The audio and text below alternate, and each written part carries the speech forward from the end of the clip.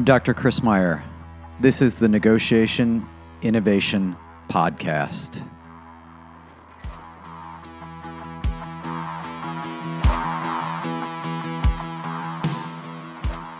This week I want to talk about something that I think that we all struggle with. It's not easy to do this. It's not easy unless you're very deliberate to apply consistently the same ethical standards in your interactions. Hear me out on this one. I want you to think about the interactions that you have on a day-to-day basis. And I'm not talking about just organizationally. I'm not talking about just at work or just at home. Just negotiations that you would put into that negotiation basket. Because if you've been listening to this podcast, you know that I feel that every interaction that we have is in essence some sort of negotiation. Because we're having interactions that are interdependent. Now, every interaction, that's hyperbole. Okay. Most of the interactions that we have, because they have the opportunity to benefit the parties involved, most of these interactions are negotiations. For example, I just walked through the kitchen in my house where my middle child and my wife were standing, and the question was, so what do we want to do for dinner? Oldest child, of course, off on her own, doing her own thing. What she's doing for dinner, I don't know. Youngest child at tennis, doing his practice. He'll eat something when he gets home. But here's the fact. What do you want to have for dinner? Just sounds like a question. It just sounds like an interaction, a family thing. Happens every night, in every home, all over the place, right? What do you want for dinner? But the reality is there's some interdependence there. My son is old enough, he can cook or make a peanut butter sandwich or whatever. My wife and I worked all day. It makes it tough. It makes it somebody's responsibility. Somebody needs to cook. Somebody needs to get things together. So there's some interdependence in these small things, small interactions that lead us to an opportunity, lead us to something that impacts how people view us, not just at home, organizationally, with peers, with superiors, with subordinates. I'll tell you, I don't typically pull the curtain back on the recordings like this, but I was doing this recording. This podcast is important to me. It's something that I want you to rely on. I want you to know that on Tuesday morning it's going to be there. And I'm doing the recording, and I had to stop because I got an email. And the email said, hey, it was from a student. Hey, your quiz seemed really off. And I thought, yeah, okay. I mean, I write quizzes in a specific way, so maybe it did. But I wanted to check. I wanted to make sure, because that consistency, that reliability, that's very important to me. I want to be consistent. I want to apply the same ethics to every interaction. So I stopped recording and I looked at the quiz. And it was a quiz for a different class.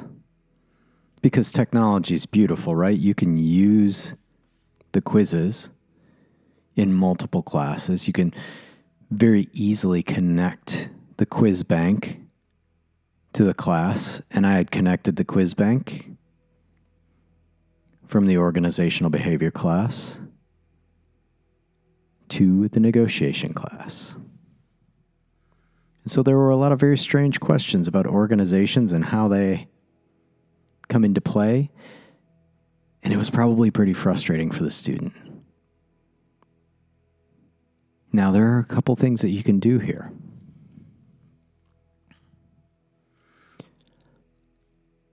I could have said, oh, it was a technology error. Oh, something went wrong. Oh, it was our learning management system that failed. But I didn't. I said, oh, because we use books from the same publisher in the organizational behavior class and the negotiation class, I inadvertently grabbed the wrong quiz because they're labeled similarly. I felt bad. I would have felt worse if I didn't consistently apply the ethics that I want to apply in all of my interactions. If this had been something at home, I would have come clean. I would have told people, oh, it's a mistake. And it was. It was a mistake. It's not a bad mistake. It's easily fixable. And I said to the student, don't worry. It's one quiz. I'm going to give you the points back. Everything will be fine. I could have freaked out. She could have freaked out. But I think that there's a reputation that I have that I try to uphold, that I'm going to deal with people fairly. That was an important reputation for me when I was in the business world. It's an important reputation for me in my organization now. I want things to be transparent. I want things to be clear. I want people to understand that they can rely on the way that I'm going to do business. As soon as you fall into the trap of applying your ethical standards differentially based on the audience, you don't have standards anymore. If you're doing things based on who you think is going to see it, that's not an ethical standard. That's not a standard for how you interact with people. And it happens a lot. It happens in my organization. And I'm going to tell you, we do things at Baylor that are different when they're forward-facing, when there's an audience, when there's people that can see it. We do things differently in a lot of organizations based on who's going to see it. And I think that we have to be aware, we have to be careful that when we're applying standards inconsistently like that, we don't have a standard. Imagine if your employees, if your subordinates, people that you trust, the people that you care about, imagine if they were out treating your customers differently based on how much your customers were going to buy. So the customers that they didn't think were going to buy much, they treated them poorly, didn't call them back, didn't answer their questions, didn't serve them the way they needed to be served. Is that the kind of company that you want to have? You don't seem very important to us, so we're just not going to treat you well. And you're saying, but there are people that, because of circumstance, you just can't treat them as well. Oh, really? Now imagine if your employees were doing that based on the color of someone's skin. Now defend that because you can't. It's the same principle. If we have a standard, if we have a way that we're going to interact in our negotiations, we're going to treat people a certain way. I want you to think how important it is to consistently apply that. How important it is to take that into consideration and think about the impact that has on your reputation. We know negotiation research has been done to look at how important, how powerful, and how long-lasting someone's reputation is. And it is all those things. It's important because people make decisions about whom they're going to trust, about where their business goes. People make decisions based on those reputations. And it's powerful. It's very powerful. People that have bad reputations have a very hard time working around that. People that have great reputations, especially in today's connected world, especially when I can go watch 14 YouTube reviews before I buy anything, especially when I can look at 193 Amazon reviews before I buy something. It's powerful. How many times have you thought, maybe I'll buy this thing, and then looked at the reviews and changed your mind? Powerful. And it's long lasting.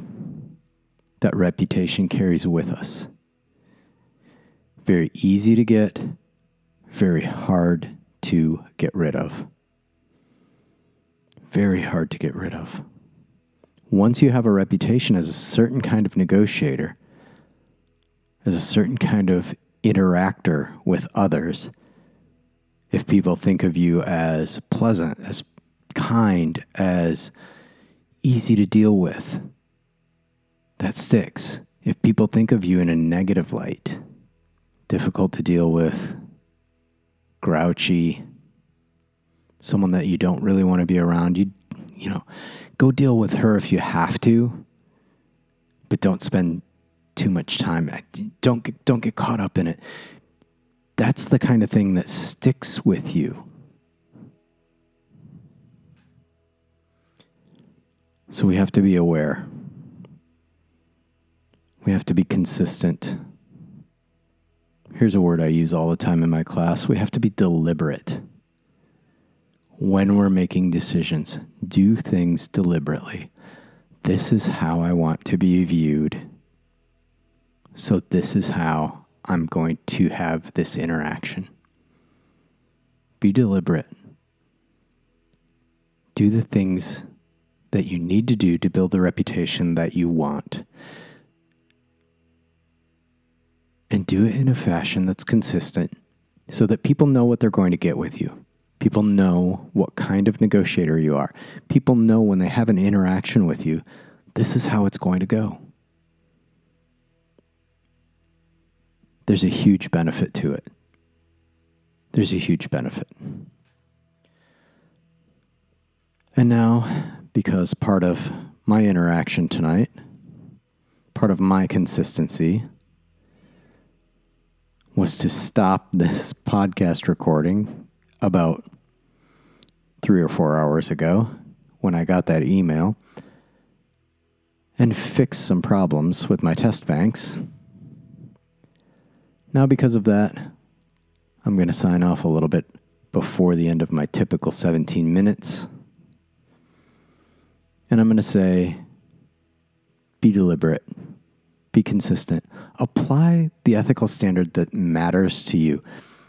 I'm not telling you what that has to be because I don't know you. I don't know your circumstance. I don't know where you're from. I don't know your background.